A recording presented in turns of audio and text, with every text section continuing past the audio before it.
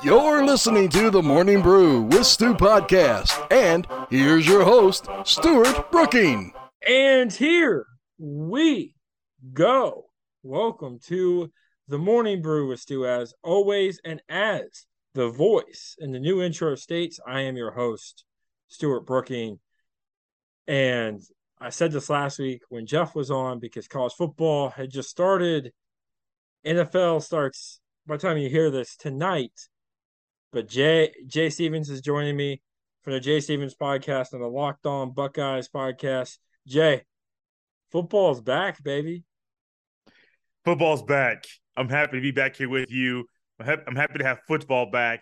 From college football, what we had this past weekend, to the NFL and college football being back together, reunited, and it feels so good. I'm glad football is back, and still I'm happy to be back with you here on the podcast.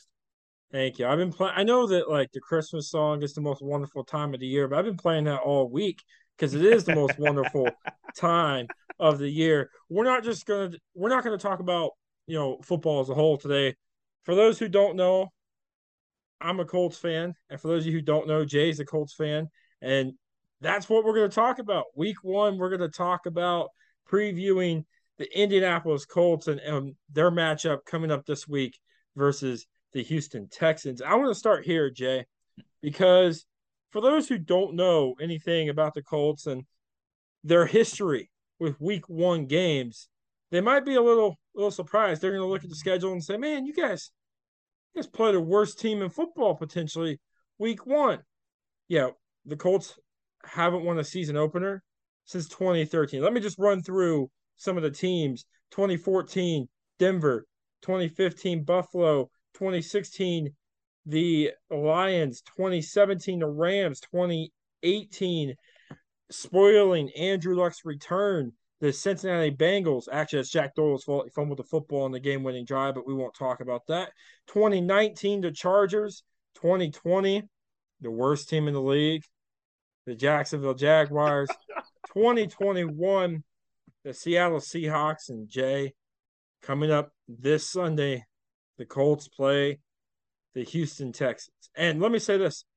Usually, I'm not really like that nervous versus Houston. And let me put this out there. It's not that Houston's an easy win. This isn't college football where you can play Mercer this week and play, Alabama next week. Like everybody in the NFL can ball. Like these are some of the best dudes in the world at what they do. Everybody in the league can ball. Some teams are just have more of those pieces together than others. I'm scared, Jay. I spoke to you in the group chat. I spoke to Jeff on my podcast, and he was nervous for the Ohio State Notre Dame game leading up. I'm imagining how I'm feeling right now was how he and you were feeling leading up to that Saturday game. Dude, I'm nervous. We could start off 0-2 because we traveled to Jacksonville week 2, and we know how that turned out. Let's not start on a negative note. I was trying to be a little positive, but Stu lays it out so well, so eloquently discussing the Colts' struggles in Week 1. You mentioned the 2020 game. I am still a little upset with T.Y. because he got locked down by a rookie at the end of the game and was not able to help us score on the game-winning touchdown drive, or late in the game, not game-winning touchdown drive, but late in the game, Colts see the touchdown. T.Y. gets locked up by a rookie out of Florida. Forget his name. Doesn't really matter. T.Y. Hilton, the guy that many Colts fans want still here, was not a guy that you wanted on the field at that point in time. But here we are right now. We have the Texans, and I should probably be nervous. I should probably be somebody that is being more of not an optimist, but a little pessimistic when it comes to this one. I'm being really optimistic with this team this year. I think it all goes back to or starts with the quarterback. I don't care if he's 37 years old. I don't care if he's been around since I was in high school. I don't care about any of that. Matt Ryan can still sling the rock. Matt Ryan can still play. Matt Ryan is still a really good quarterback in this league. Now, is he the guy that was what he used to be? No, he's not. He's fallen off. I don't believe there's going to be a Matt Ryan and Julio Jones connection on this team, but that doesn't matter. Michael Pittman Jr. is a good kid, a good player. Got a lot of young receivers here, young tight ends that should be able to play well as well. I do think the O-line is going to help them.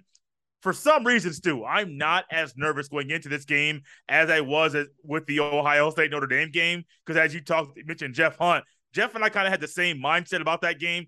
A lot of people in the national media and Ohio State media were disrespecting the Fighting Irish. I thought that was really stupid. I'm not disrespecting the Texans. I respect them. They're a pro team, like you mentioned earlier. But I just believe in this Colts team, at least in this matchup, not the entire season. At least in this matchup, I believe they can come out, win the game, and snap a streak that a lot of people are tired of talking about going into every single year. Yeah, and here's the thing, too, and I want to focus on this real quick. You talk about underrated, and I've been seeing a lot of Chris Sims dropped his playoff predictions, and everybody has their playoff predictions. It's fine. Colin Cowherd dropped his. Everybody's dropped theirs. And I get it. This isn't the same Colts team that went 11-0 versus the Tennessee Titans by any means. But, Jay, the disrespect that I'm seeing, where the Colts aren't even in the playoff picture. People aren't even putting a team that has the league's best rusher, a defense that was top 5, top 10 last year and got better. Not being in the playoffs for me is a little disrespectful, like you were talking about people were with Notre Dame. Here's the nice thing about that, Stu. None of that matters. Just like the AP poll in college football, how preseason polls are polls now, people like, oh, they're talking points. That's basically all they are. They're talking points. Those things have nothing to do with what happens on the field. They might be a little motivating factor or things like that. People might use those for talking points. But ultimately, Colin Cowherd or Chris Sims or Mike Florio or whoever, people at ESPN, the Worldwide Leader, or Fox, whoever it is, it doesn't matter. We haven't played any games yet. These are preseason predictions that mean absolutely nothing. And if I'm a player or if I'm a person like us, where we use podcasts, I may predict certain things. I'm going to start something this week on Locked On Buckeyes where I predict games, not just Ohio State's upcoming game, but also games around college football. But those predictions are simply predictions. On the field, that's what matters. That's the beauty of sports. We can talk and do all these things. We can get upset with people in their preseason predictions. Those things mean absolutely nothing once those players get on the field and the ball is kicked off. I agree. Let's turn to this. What do you want to see from the Colts, not just in week 1, but throughout the entire 17-week season? I want to see consistent improvement. And I don't care if it's Matt Ryan improving, the O-line improving, the DBs improving. I want to see consistent improvement. And then, or once you get to like maybe you're the top of the mountaintop for you, maybe your mountaintop is a little bit lower than somebody else's, sustain that. No drop-offs. I think that's one thing where you see with the Colts, they start off a certain way, or a few years ago they beat the Chiefs in Kansas City and everyone's riding high and everyone's excited. But then you start to see things are a little bit different. Things are a little bit off. I want to see you steadily improve once you reach your mountaintop, once you reach your peak as a player, sustain that. I also want to see Frank Reich be better as an in-game coach and signal caller, because that's one of my biggest complaints with him. Somebody asked me, like, I think it was my brother asking about Jonathan Taylor and how I view Taylor and how I think he's going to be in this year. I say it's not so much about Taylor, it's more so about Reich. And my brother's like, what are you talking about? He led the league in rushing last year. I don't care. I don't trust that coach. I don't trust the guy who's calling the plays. And so therefore, even though JT is the guy and he has a phenomenal O-line in front of him, I think that Frank Reich can get in his way. However, the one thing that I think can stop Frank Reich from getting in his own way is Matt Ryan. I think Matt Ryan has built up a reputation, has enough respect in this league, hopefully by Frank Reich, that in moments allow the quarterback, Matt Ryan, to call the shots. Things be a whole lot better for the team. Things be a whole lot better for everybody involved if we look up and see Matt Ryan doing X, Y, and Z on the football field and disregarding some of the weird play calls that come from Frank Reich. Yeah, I agree. I think for me, it's not necessarily being consistent, which that's a huge thing. Don't get me wrong. But for me, it's about starting off well and fast. Twice, twice in Frank Reich's career, they started off 1-4, 1-5, and had to fight back. Last year, they fell just short of the playoffs. In 2018, they made the playoffs and won in the first round. Oh, look, it was rare to do it once. You obviously couldn't do it twice. And the third time, it's probably not going to work out as well as the first or second time did. So they cannot come out slow like they have the last couple of years and expect to be like, oh, we've been here before, we can do this again. Like it doesn't happen twice, yet alone 3 times, Jay. That's not going to happen. And so I also agree with you with the coaching stuff. I've been very critical throughout my time on this podcast of Frank Reich and his play calling. Very critical to the point to where last year at Jacksonville, if you would have come and told me he got fired after that Jacksonville game, I would have been like, not sure who you're going to get that's better than him, but I get it because he was horrible in that Jacksonville game. And I've been very, very vocal about at times he looks stupid on the football field as far as making calls goes, right? Like he's a smart guy. He gets but there's a lot of dumb decisions. And I go back to 2 years ago when we had the Houston, or was it last year? One of the two. It was 2 years ago. We were with Phillip Rivers. We were marching down. We played the Baltimore Ravens on Thursday night or maybe Sunday night, and there was 4 minutes and 20 seconds left. We were down by 7, and Frank Reich could have won the game. All he had to do was push the ball down the field, and instead we went run, screen, run, screen, turnover on downs. Baltimore won the game. And that didn't make sense to me because the next week we come out against Houston or against Tennessee, throw the ball over the field and dominate. So it's those things with Frank Reich that I need to see a little bit better of this year if the Colts want to get where they think they can get. I'm with you, and it's a little baffling to me, but it's also a very alarming thing and an eye-opening thing where you realize some guys aren't meant to be head coaches, or if they are meant to be a head coach, they cannot get you past a certain point. He was a backup quarterback and when he played in the NFL, and you would most of the time backup quarterback, backup point guard, guys that are in charge of a lot of things, in charge of a huddle. You would think, oh yeah, a lot of those guys make great coaches, which is true. But sometimes they're better quarterback coaches. Sometimes they're better offensive coordinators. Sometimes they can be a head coach, but only on teams that don't want to win Super Bowl or are fine just being mediocre or average. I don't know a Colts fan out there that wants to be mediocre or average at all. And so when you think about Frank Reich, I'm not saying he's not going to get another head coaching job. I believe he will. I just don't think that Irsay is satisfied or should be satisfied with what Reich has done so far here in Indianapolis. And I think this might be the last year for Reich. I don't care what the contract says. I don't care about none of that stuff. This could very easily be the last year for Frank Reich if he does not get right. Now, at the same time, Matt Ryan could help him, and Matt Ryan could cover up some of the holes and the errors in Frank Reich's coaching, which is going to be one thing. But if Matt Ryan is here for 2 years, that's 2 more years with Frank Reich. All of a sudden, if Matt Ryan leaves, go back to the draft, or you get somebody via free agency, we're back to square one, where we have been the past, 5, 6,000, 8 years. And so I don't want to go back to those years, but the Colts got to figure out, is Reich the guy? I don't think he is the guy. I think we have a ceiling. I don't think the Colts can ever go deep into the playoffs with Frank Reich. Here's a weird thing for you. A lot of people don't like Dan Dockich, but Dan Dockich will tell you and talk about how and why Ryan Griggson's teams went further into the playoffs than any than Chris Ballard did. Why? I don't know. I have no idea why that's the case. Was it Pagano and his motivating tactics? Is Reich the one holding things back? I have no idea. But at some point, you got to realize Pagano's not the better an amazing head coach. But somehow his teams went deeper into the playoffs. Was it the quarterback? Was it Pagano? Was it Grigson building the team? We don't know. But I do think that there's a really weird connection with Reich and how weird this team has been right now, and with Chris Ballard and how things were previously under Grigson, where people were open about Grigson and how Grigson was not the best most personable guy, not the guy you really wanted to talk to, kind of was my way or the highway type of guy. I'm saying, man, Colts got to the AFC Championship. Now, granted, your boy Andrew Luck was there. Can't get over that. But outside of that, man, outside of quarterback issues with the Colts, there have been a lot of issues with the coaches that the Colts have had. Almost at Ohio State. And it's really baffling. For those haven't heard, listen previously, I do host Locked on Buckeyes, so I say Ohio State multiple times a show, 5 days a week. So if Ohio State slips up once or twice off the show, that is why.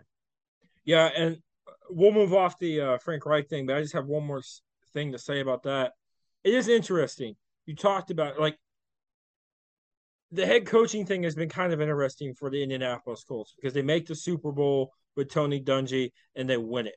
Yeah. Then they make it with Jim Caldwell, but I think it's very well understood among Colts fans that was Tony Dungy's team and just kind of babysat by Jim Caldwell. Mm-hmm. And then the next year, a couple of years late, then we see what happens when he gets the reins, right? We lose to the Jets in the playoffs. We lose to the Chargers. Peyton gets hurt. Next thing you know, we come out. Curtis Painter, I live in Vincennes, a Vincennes alum here, doesn't work out. All those types of things falls apart. Here's the thing, and then they bring in Chuck Pagano. They get Andrew Luck. I think Andrew Luck made up for a lot of the disparities that Chuck Pagano had as a head coach. It fell apart. Here comes Frank Reich. I'm with you. I don't think Frank's that guy. I don't think he's the answer that we need, but I'll look at it and say, man, like, what are the Colts going to do if we do get rid of him? I think there's a lot of young head coaches out there. I will say, I'm not saying that this will happen. I'm not calling for Frank Reich's job. But if a meltdown happened like it did last season at the end of the year, Frank Reich's going to be gone. And there's a certain somebody that works for ESPN, just a certain somebody that recently took a break from being a head coach that would be available, and his initials are SP. That's all I'm saying. That's all I'm saying. And he revolutionized football with Drew Brees. I'll give you that hint, one final hint. And, we'll leave it at that. But that's just, somebody I would love to see. But probably not going to happen. It's just a pipe dream, I would say, at this point. All right. I talked a little bit, I don't know if you listened, but I talked a little bit earlier in the year, previewing, leading into the first preseason game with Greg Rakestraw about the Colts and their wide receiver position. Mm-hmm. And I think this whole narrative of them not really having a wide receiver is kind of blown out of proportion, Jay. And I say that because Michael Pittman's the guy on the team. And recently, we just saw on the depth chart, Alec Pierce, the rookie, is the number 2 wide receiver. Now, there's a lot of question marks there. There's a lot of question marks with your guy, Paris Campbell, Ohio State alum, all these types of things. And then there's a lot of questions after that about some of these guys. But I look at it and say, if Alec Pierce is just decent and Paris Campbell stays healthy, I think this is a team that with Matt Ryan and JT that can make up for a lot of those disparities among there. But something that's not getting talked about as well is we're going to see, and I was, Greg Rakestraw talked about this, we're going to see Nyheim Hines used as a wide receiver quite a bit this year. As far as scheming and game planning goes, they want to get him the football, and he's going to be on the field at the same time as JT. So for me, these wide receiver issues are very blown out of proportion. Yes and no. I am one that is a little hesitant with receivers, and it's not so much because of what everyone else is saying. I think, Stu, myself, and you do the same thing. We don't always go with what everybody else is saying as far as their analysis or what the consensus is about a position. I look at this quickly right now, and I see, well, Michael Pittman Jr., we know what he can do. Alec Pierce, he's a rookie. I have no idea. None whatsoever. Yep. Paris Campbell, he's been hurt his entire career with Indianapolis. But when he's been healthy, he's shown flashes. Correct. But we haven't seen those flashes 100%. Or anything consistently. And so I can only go off of, if I give you a 5-game span, a 5-game snapshot, I have it from Pittman Jr. I might have 5 games total from Campbell. I think he's played more than 5 games. Alec Pierce, no. Then you go to Ashton Dulin, Mike Strawn, Desmond Patton, guys that are second on the depth chart. There's not really many guys that are proven. And everyone's saying, oh, here's why the Colts receivers are going to be bad. Well, give me your thought process. Let me know how you get to that conclusion. Many people can't do it because they're following and going along with what everybody else is doing. So I have my own issues with it. However, you mentioned, and I think Greg Rakestraw mentioned Nyheim Hines.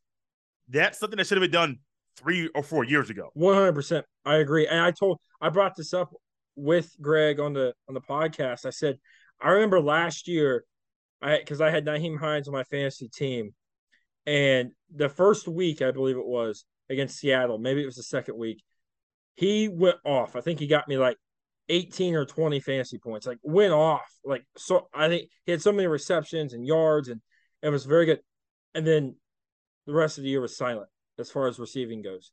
And I asked him, I said, do you think this is what we'll see a lot this year? Is him on the field getting receptions? And he said that's the game plan from everything that they've shown in training camp and everything that he's heard from this coaching staff, is that that's the game plan, is to get him involved at the same time and get him on the field at the same time as JT.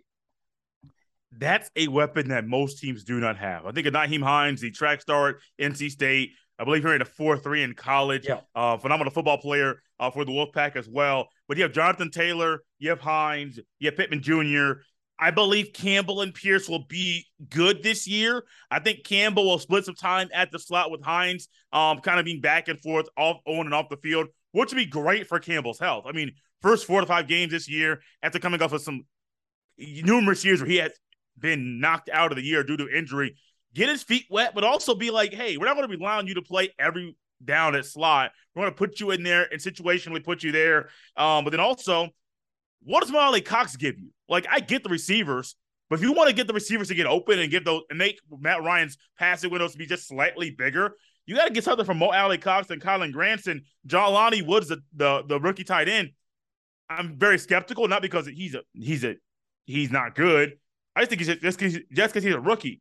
You have to show me something. You have to prove it to me. Similar to what I said about Ohio State going into that game. Ohio State's defense played phenomenal against Notre Dame. But going into the game, that was one of the positions, that was a group that I had the most questions about, because the past couple of years, they have not played that brand of defense. So I need to see something from Jelani Woods and the rest of the tight ends at the Colts have. I really think this receivers group, by week 4, 5, or 6, we'll see who they are, what they can do, and what they can be throughout the rest of the year. Yeah, I agree. And I think we're going to see this early. And I say that because it's going to lead to another conversation. And let me say this. You pointed out something. You said, me and you, we don't really base our opinions off of what other people say. The reason I keep saying, from what I'm hearing and these types of things, is I didn't get the chance to attend training camp. I watched some of the preseason, but it's preseason. And even though they are starting defenses out there, they're running your basic bland defenses. They're not doing anything complicated. Right. So it's hard to tell. So I won't know until this Sunday and be able to make kind of a basis off of this Sunday. But from everything I'm hearing, we're going to see more of a 2020 Indianapolis Colts, where it's going to start off early and we're going to be like, where's JT? How come we're not getting more JT touches? How come we're throwing the ball more? And I think that's good, in my opinion, because we see a guy like Derrick Henry in the same division and us got hurt last year, and all that tread on the tires and feeding him the rock and feeding him the rock and feeding him the rock. I think it's good if JT takes a step back this year and he's top 4 or 5 in rushing and not the best, not the number 1 in rushing, because that means week 16, 17, 18, if we're lucky enough to get to the playoffs, we have a JT with still a very fresh set of legs, get ready to do damage when you need him the most. That's a great way to look at it. A really great way. I'm also one that I don't really care about, say, like, stat rushing leader. Now, granted, Edgerrin James, he was a Colts running back. He led the league in rushing, I think, 2 or 3 times prior to tearing his ACL, and that really was what shortly ended his tenure here at Indianapolis. I would love for JT to be the rushing leader, just to say this another accomplishment under his belt as a NFL football player. But that's not the end all be all. Let's just say he has a few couple hundred, 250 less rushing yards. Touchdowns are similar, but the offense flows better when he's not the focal point and getting all those touches and all those yards. I am perfectly fine with that, because at the end of the day, Stu, you know this, and people listening to your show, they know this as well. The name of the game is to win. Do what is needed to win. And if giving JT less carries, less touches, he has less yards, but the team wins more games, I don't think any Colts fan, well, You might get some Colts fans that'll complain about it. Yeah. They shouldn't, but I don't think most of your smart Colts fans or majority of them will complain at all if less touches, less carries ultimately leads to more wins for the Indianapolis Colts.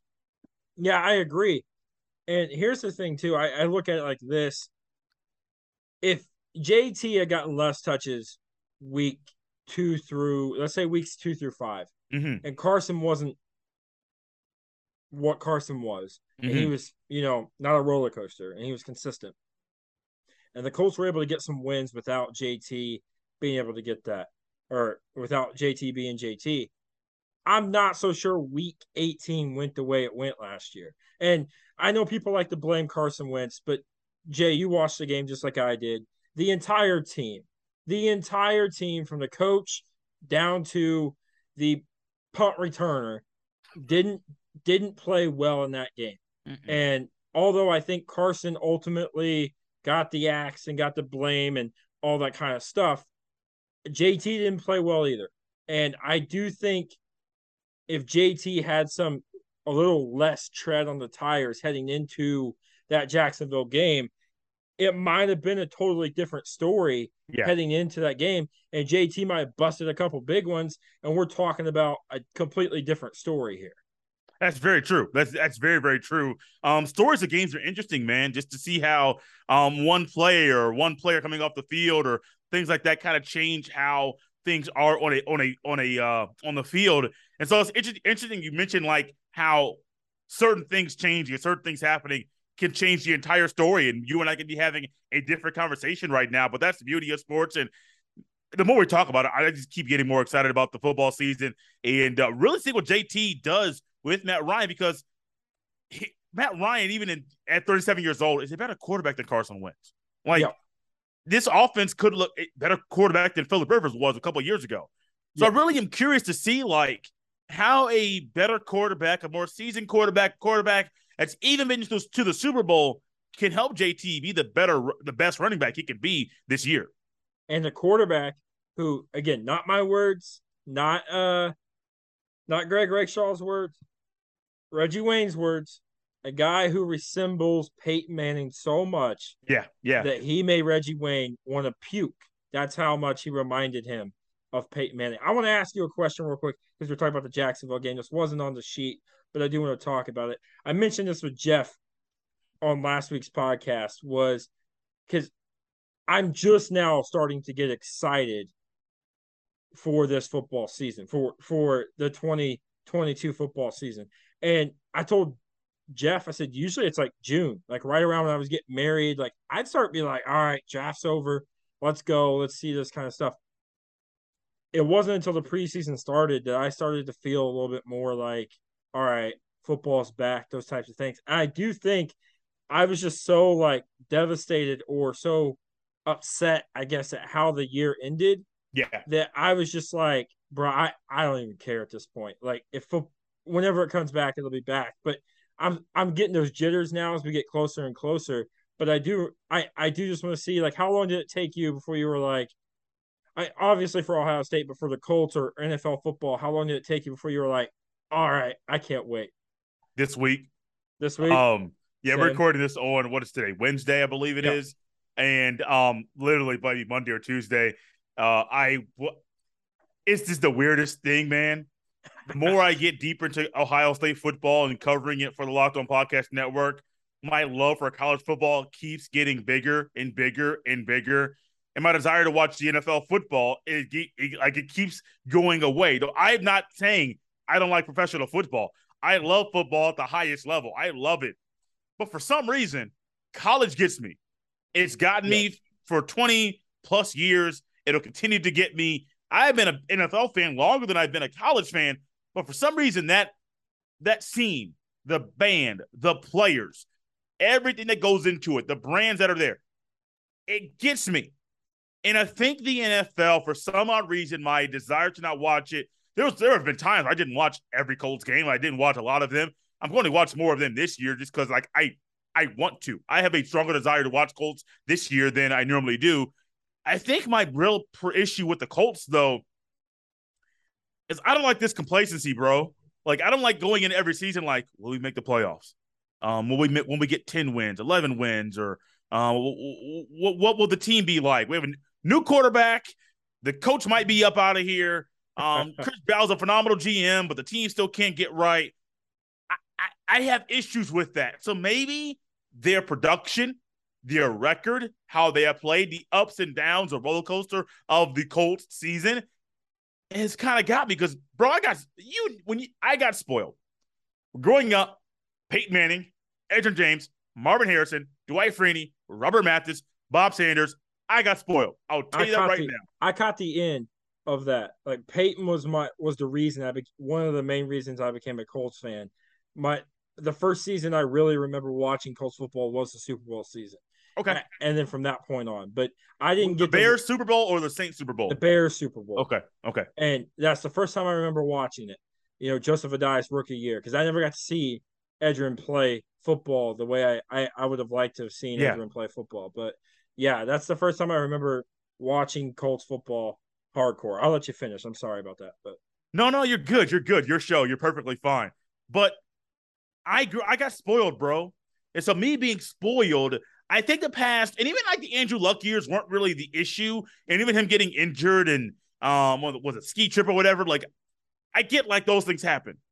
But seeing the dysfunction with the front office and with this franchise, players getting hurt, the team for some reason can't get the quarterback position right, can't get other positions right.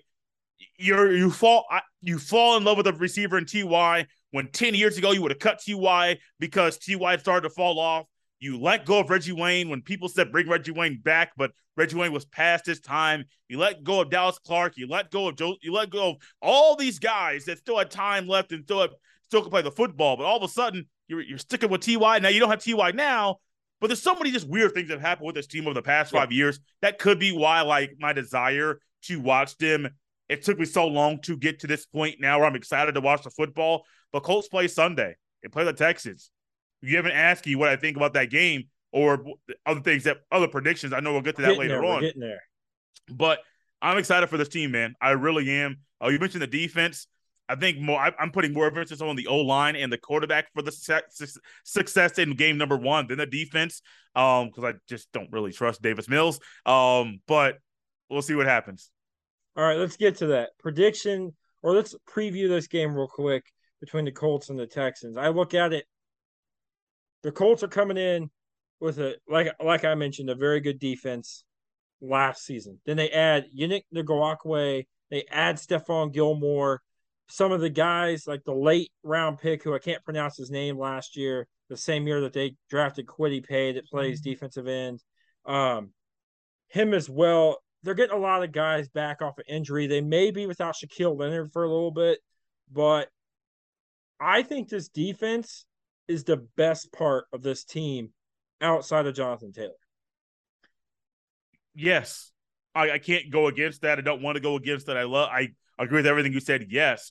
And for you to say that now, and you believe there are players here that can be not just game changers, potential Pro Bowlers, DeForest Buckner, Shaquille Leonard, assuming whenever he does come back and play consistently, Kenny Moore once again, Stephon Gilmore, Julian Blackmon. Like, you have guys that are dogs on defense, which is something you haven't had in all 3 levels in Indianapolis consistently for a while. So I do believe, though, as much as I want to look at the O-line and the quarterback for success in game 1, you say it so well, and this is something that I do believe in. You want to be successful? You do need a good defense, starting with the guys up front.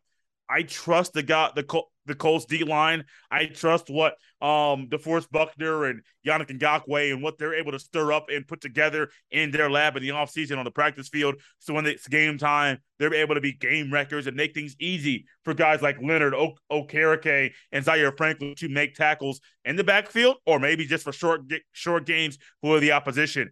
This Colts defense can be scary, and I believe a game against the Texans is needed. You're not playing the Rams or the Bills. You're playing a divisional team in the Texans where you're able to see, like, they're not as good as us. They have holes. We can come out and really put some belief and put some hope in the Colts fans, but also you're able to really build your own morale in the same way. Yeah, I agree. Here's the thing, too. the good thing about playing a team like Houston, and again, I don't want to come off as if I'm doubting Houston, but like you, But I you don't. are. But you are down in Houston.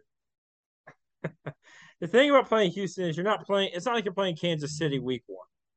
And so if this defense comes out, looks a little rusty, they have 2 weeks, right, to fix it before they play the Kansas City Chiefs week 3, where you're really going to need that defense to wreak some havoc on a guy like Patrick Mahomes and force that offense to kind of be, stagnant, shall I say. And I'm going to tell you this, Jay, I don't know how to react, dude. These last few years, as much as I've blasted Eberflus for how poorly he's done some things, dude, you talked about your, being blessed with Peyton Manning and Edgerrin James and Marvin Harrison and Reggie Wayne. Those same years, dude, you had some bad defenses, and the Colts had some bad defenses. The year we went to the Super Bowl, we were 32nd ranked.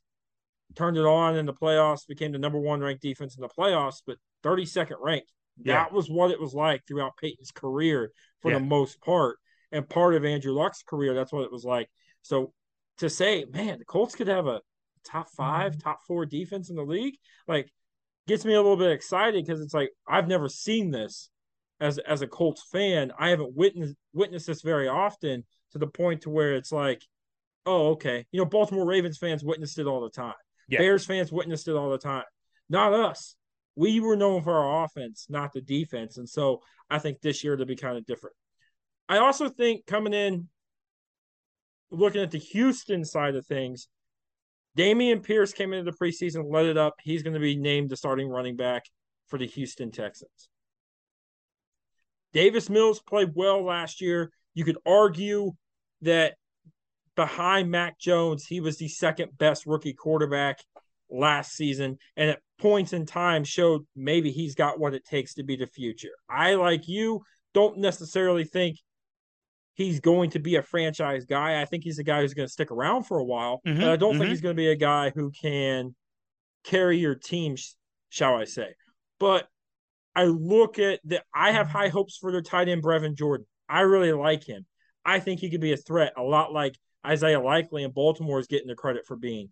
I think he can do a lot of cool things, but there's a lot of question marks on that Houston Texans team, from offense, defense, special teams, head coach, everywhere, to where we look at it and say, we don't know what Houston's going to be this year. We expect them to be bad, but we don't really know what they do or don't have on that team. No, you don't. That could be a blessing and a curse in week 1. You can go into that game saying, well, as a fan or someone who is not like in the know, you may want to say, think, oh, like, we don't know what they have, kind of low expectations, whatever happens. And you could go into the game being like, oh, we're beat them by 20 points, Colts score 31, say 31-11 or something like that, like a 20-point win. Be like, oh, we got this. We got this easy. Or even as a player, you can go in here and be like, it's the Texans. Like, we're just gonna roll over them. And put out your A+ effort. You don't go all out. You don't go through the whistle. All the things you've been taught since you were a youngster. Then all of a sudden, bam, you lose the game, which should have been an easy win. It's now an embarrassing loss, and you have to go in the post-game press conference and answer questions about why did you play this poorly against a team you should have beat by double digits. So it's a blessing and a curse, but you're correct, man. Like, as I look at this roster, the depth chart here in front of me, Derek Stingley Jr., I'm curious to see what he's going to do, but once again, he's a rookie. Like, okay, hello, first time playing in the NFL. Luckily, you're not going up against a Hall of Fame receiver, but you're still going up against some guys that are really talented for the Colts. Alec Pierce, I don't know, but still, it's one of those things like, and arguably a Hall of Fame quarterback, but that's a different debate for a different time. Yeah, I've had that conversation with my brother and other people, and people say no, and I can give you an argument as to why. I can give you an argument as to why Eli Manning will probably get in, not first ballot, will probably get in. And so, like, those are two quarterbacks that maybe some say, no, he's a fringe on the outside. They're both probably getting in for numerous reasons. Just depends on how, at what time. But yeah, like, the Hall of Fame, the Matt Ryan, potential Hall of Fame quarterback, that's another thing as well, because you're going up against a guy who's seen a lot of football. He's probably seen all the coverages, everything that can be thrown at him. if there's a new wrinkle, he'll probably be able to decipher it and pick it apart very, very quickly. So, yes, the Texans have a lot of holes. They have some youth. They have players that can play. But will they be able to put it together and play well in their first time playing in the National Football League? That's to be determined. Yeah, I agree. And so that leads me to this. I'm going to ask you for a score prediction. I'm going to do mine first. I'm a little more well, you're probably the same way. I'm more cautious than most Colts fans about this game because I do realize even though the Colts on paper are the better team, I do realize we also haven't won an opening game in 8 years. And for me to come in and be like, "Oh, we got this one," is a little like maybe a little naive or kind of, crazy of me to think that. So I'm going to say it will be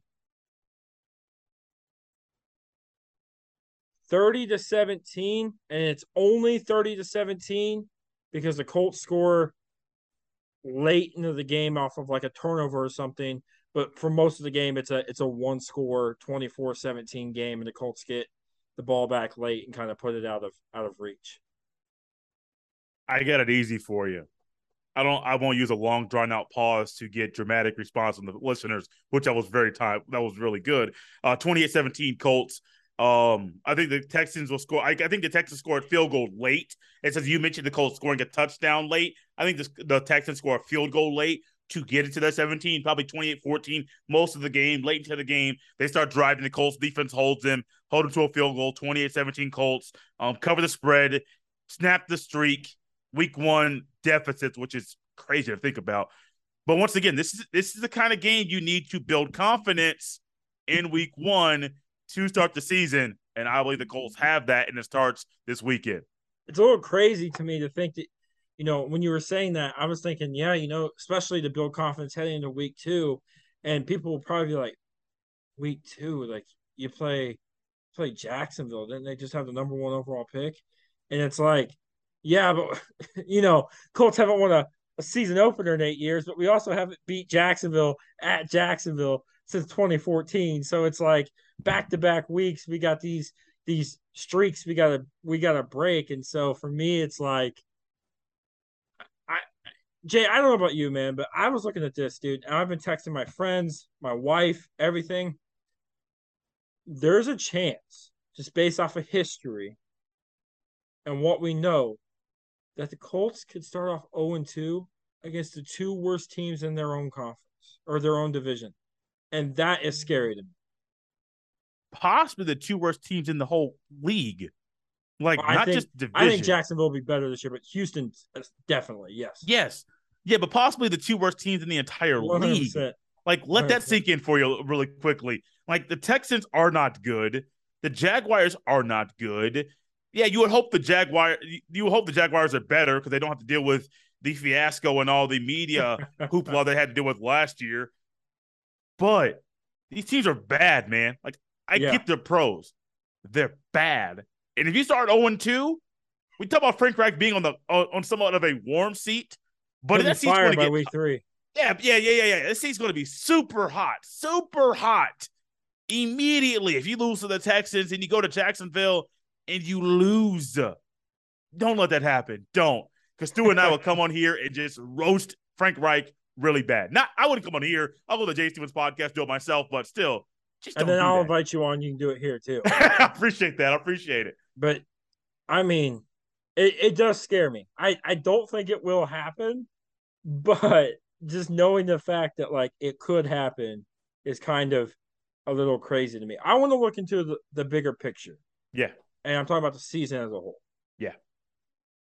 Colts haven't won the division since, I believe, 2014, maybe 2015. I think it was 2014. Should have won. It's crazy how successful you can be when you have a really good quarterback. I'll just say that. I'll just say that. I'll leave it right there. Should have won it 2018. Houston won it. They talked a lot of crap. We beat them in the opening round of the playoffs. I guess it didn't matter anyways. Sorry, I'm a little bitter about that one. Anyways, you go back. They haven't won it since 2014, Jay. Is this the first time since 2014 that we see the Houston Tech, or the Indianapolis Colts, shall I say, win the division? My gut says yes. And it was not like a questionable thing saying it will, like, am I like 50-50 or 60-40? No, my gut immediately says yes. You mentioned the defense. I mentioned the quarterback. I think you would both echo saying, I think we would both talk about and discuss how pivotal and important the O-line is. My gut says yes, because I don't think you need to have elite receivers to win this division. I don't think you need to have one of the top receiving units in the league to win this division. I don't at all. You can easily do what the Titans did, heavy run game and play action. That's really all you need. Like, it's not rocket science. But I think the defense will be able to do their job. I think the schedule sets up for the Colts, who have numerous tests at home and on the road, to be able to prevent some challenges. But I think the Titans and the Colts split. I think the Texans lose both. This may sound weird to you. I have the Colts beating the Texans and Jaguars during both meetings that they have, which is kind of shocking to me that I'm saying this right now. Well, I know that the Colts play the Jaguars in week 2, not later in the season. But I do think, though, like, that's a win. Texans, Colts beat them twice. Jags, the Colts beat them twice. I think that right there is huge. The Titans are really the only other team that you kind of have to wonder, like, can they do it? Can they not? My gut says this. In my opinion, too, I think the Titans got worse. I think the Titans losing A.J. Brown, trying to replace him with a rookie, all these types of things. I think the Titans have gotten worse in the offseason, where the Colts have kind of improved. Yeah, so I am going, as I finish putting something here really quickly, that was a last-minute decision. I do have the Colts winning this division, and I made a statement earlier, didn't know it was going to come out. It's crazy how good your team can be when you have a really good quarterback. The Colts have a really good quarterback right now. Not an average, above average quarterback, even in year 37. I'm going with Matt Ryan as a signal caller, and he's going to lead the Colts to win the division, the AFC South, for the first time in what's been way too long. Yeah, I agree. What do you think the record is? I think, let me look, because I did a record prediction for most of the divisions. I didn't get to finish it before the season started, but I believe I have the Colts in the AFC South. I have them winning the AFC South at 11-6. What do you think the Colts record is for this year that allows them to win the AFC South? My gut said 11-6 without even going through the schedule. As I was like 10-7, 11-6. That's where they can be. I think they can be 12-5, bro. You think so? There's a stretch. There's a chance.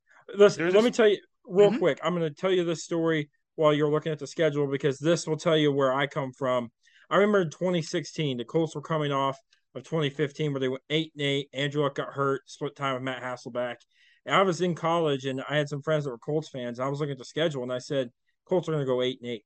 And they were like, no, 11-5, 12-4.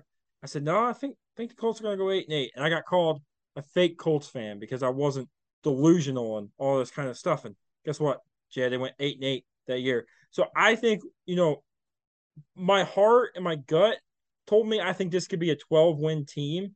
Mm-hmm. But for me, it's like, in my head, I'm kind of like, I don't want to say that. I don't want to put that out there, because I just, there's a lot of question marks with Frank Reich and some of the other things. So for me, it's like, this is an 11-win team. High end, I can see them getting 12 wins. And if the brakes fall off this thing, I can see them getting 9 wins. But I see 11 being that with me. But when you said 12 wins, it kind of brought that up, because it's like, I so bad wanted to say 12 wins, but it's just like, part of me scared to do that. Yeah. The coaching thing really gets me to not want to say 12 wins at all. It makes me want to go to 11 or even 10. I think they're a double-digit win team. I have no problem saying that, but the coaching really confuses me at times, bro. Really, it does. But there's a stretch that I think, now the luxury is the Colts do play some really bad teams early. The Texans on the road week 1, the Jaguars on the road week 2. They got the Jaguars at home in week number 6. But that's a stretch right there where I think you're going to lose. And the Colts lose to the Chiefs in week number 3. They play the Titans on October 2nd, come back October 6th and play Denver on Thursday night on the road. I think that game's a loss. Not only the altitude, but also a really short week after playing a really tough divisional opponent. I think that one's a loss. You get a long break off. You get to play the Jaguars, the Titans, and then you got the Commanders, the Patriots, the Raiders, the Eagles, and the Steelers. My gut was saying Steelers are going to beat the Colts, but then I realized they just named Mitchell Trubisky their starting quarterback, and their backup's Kenny Pickett. Like, Trubisky's an okay quarterback. Like, he's probably an average kind of guy. He's not an amazing type of quarterback. Kenny Pickett's a rookie. I want to trust that Najee Harris is going to do phenomenal things this year. One of my buddies actually said they think Najee Harris, the Steelers running back, is going to lead the league in rushing. He has the potential to do that. But, buddy, I don't know, man. Like, the Steelers are one of those teams, like, the Colts can beat them on Monday night in prime time. That's going to be the confidence boost that players need, that they need drastically in that way. So I am going with 12-5. The losses, I'll tell you this quickly. I think the Colts lose to the Chiefs, the Broncos, the Titans, the Chargers, and the Raiders. Now, many of you that know the Colts schedule, you know that the Colts play the Patriots on November the 6th in New England. I think the Colts win that game. Sorry, I was on mute. Didn't realize that. Here's one that scares me, Jay. And listen, he'll be up and down. He'll play bad. But week 8, something just tells me Carson Wentz is going to do what Blake Bortles used to do. Like, I said this about Blake Bortles all the time. If Blake Bortles played the Colts and the Patriots for 16 weeks, he'd be a first ballot Hall of Famer because he looked like Tom freaking Brady out there. Yeah, man. But everybody else, he looked like crap. Carson, I think, could have a big game versus the Colts, kind of like an FU game, I guess, revenge game. I look at it. Here's something, looking at the schedule, there's a lot of 50-50 games on here. That can either way. Titans 50-50, Broncos 50-50. I see the Patriots being 50-50, the Raiders being 50-50. I mean, Vikings, Chargers. Like, I think the Chargers are good, but I don't think they're that much better than the Indianapolis Colts. So I see some of these games, especially with them playing the Chargers week 16. Yeah. Like, I look at some of these games. There's a lot of 50-50 games on here for the Colts that maybe if me and you have as losses, that if the ball bounces the right way, we may even be looking at a 13-win team instead of just a 12-win team. A little nerd note here that I'm going to drop for everybody. It's really easy to see here on the schedule, but something that pops off to me when I look at the schedule, the Colts bye week is in week 14. And as a coach, if I were a coach, I'm like, okay, cool. We're playing 13 games. All the injuries, all the nicks, all the dings, all the surgeries, all the MRIs, the x-rays, everything that go into the first 5 weeks of the season. But then you have to go 13 games in your last games against the Cowboys in prime time on NBC Sunday Night Football. Now, great. That's whatever. Like, cool. I don't care really who you're playing. But it's like you're going to have that's another tough game. You got a bye week. That's a late bye week to me, bro. That's a very late.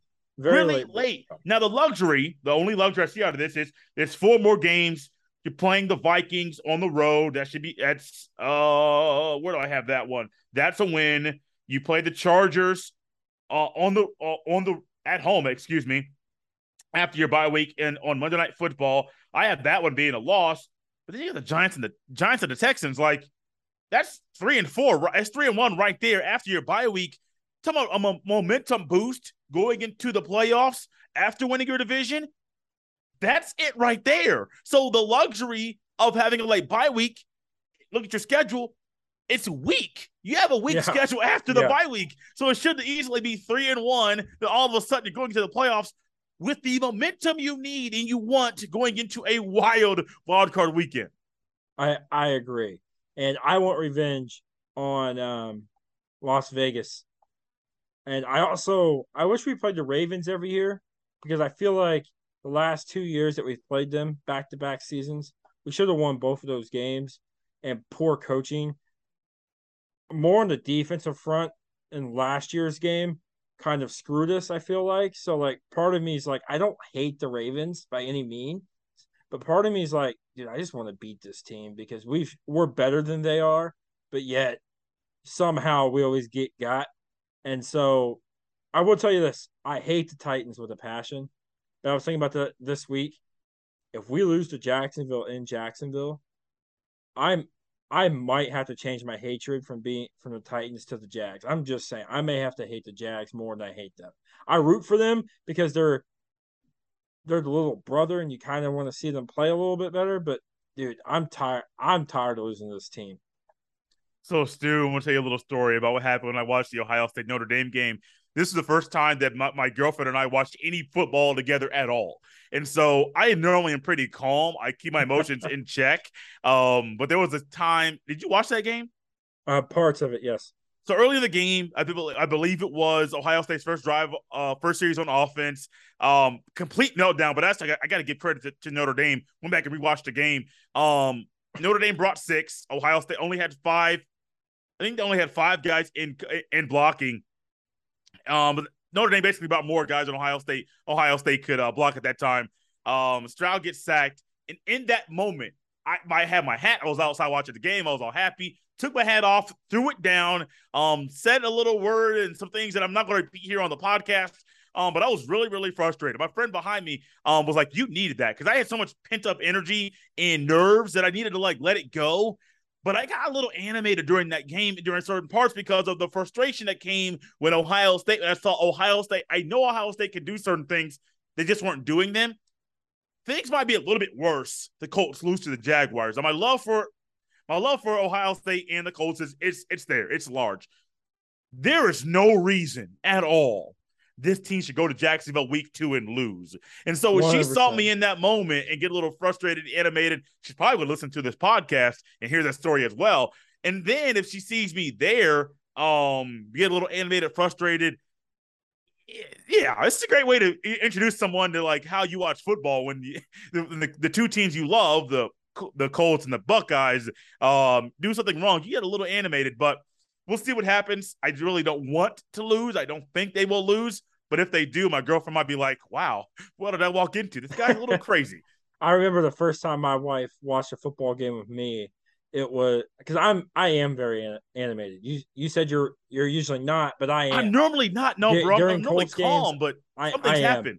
And the first one she watched with me was that 2018 game for the Colts versus the Bengals. And I remember we're going down the field. Andrew Luck's going to get that win. He's coming back off that injury. Luck's going to come back. We're going to do all these great things. And Jack Doyle fumbles the freaking football right to ruin the game-winning drive. She had never seen that side of me, but she did in that game. And then I'll tell you another interesting story, and we'll wrap it up on this. Like I said, I'm very animated during games, right? Yeah. And last year during that Jacksonville game, my wife, fiance at the time, and my mother-in-law were over planning a wedding. And we're losing. And I'm not saying anything. I'm not speaking. I'm not doing anything. And my wife looks at her mother-in-law and says, let's go get something to eat.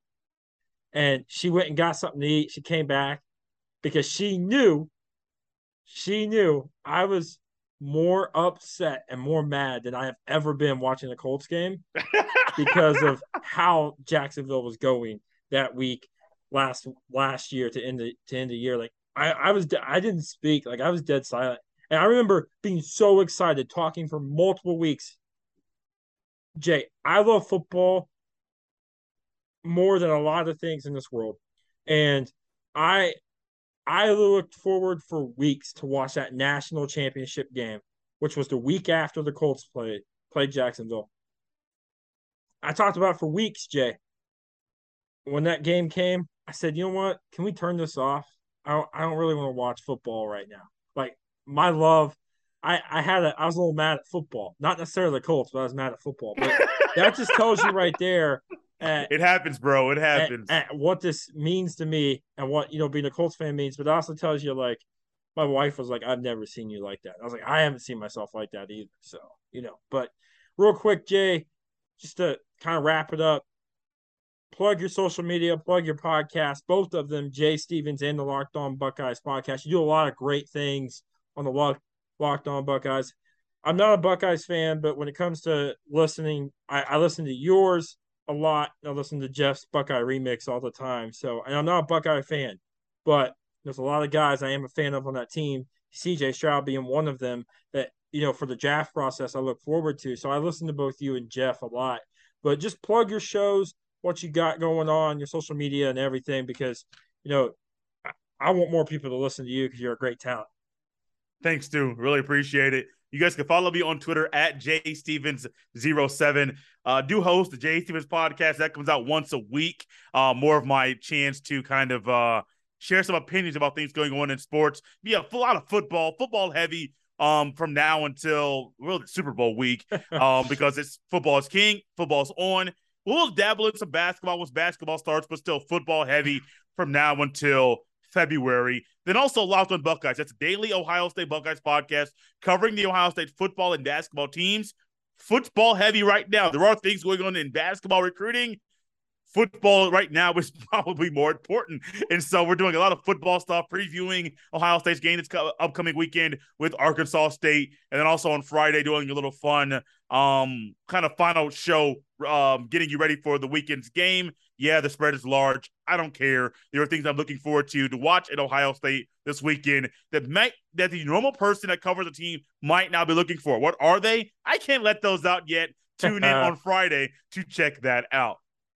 Yeah, he's a great marketer, great businessman, not revealing his secrets. I will say this. I appreciate you coming on, Jay. I appreciate you doing this. I look forward to talking Colts. I look forward to talking about football. I was going to say something else. My brain kind of took a dump on me, so I don't really know what I was going to say. But I will say, for those of you listening, I hope you have a great day, great night, good afternoon, whatever it is. I hope you have a good one, and I'll see you next time.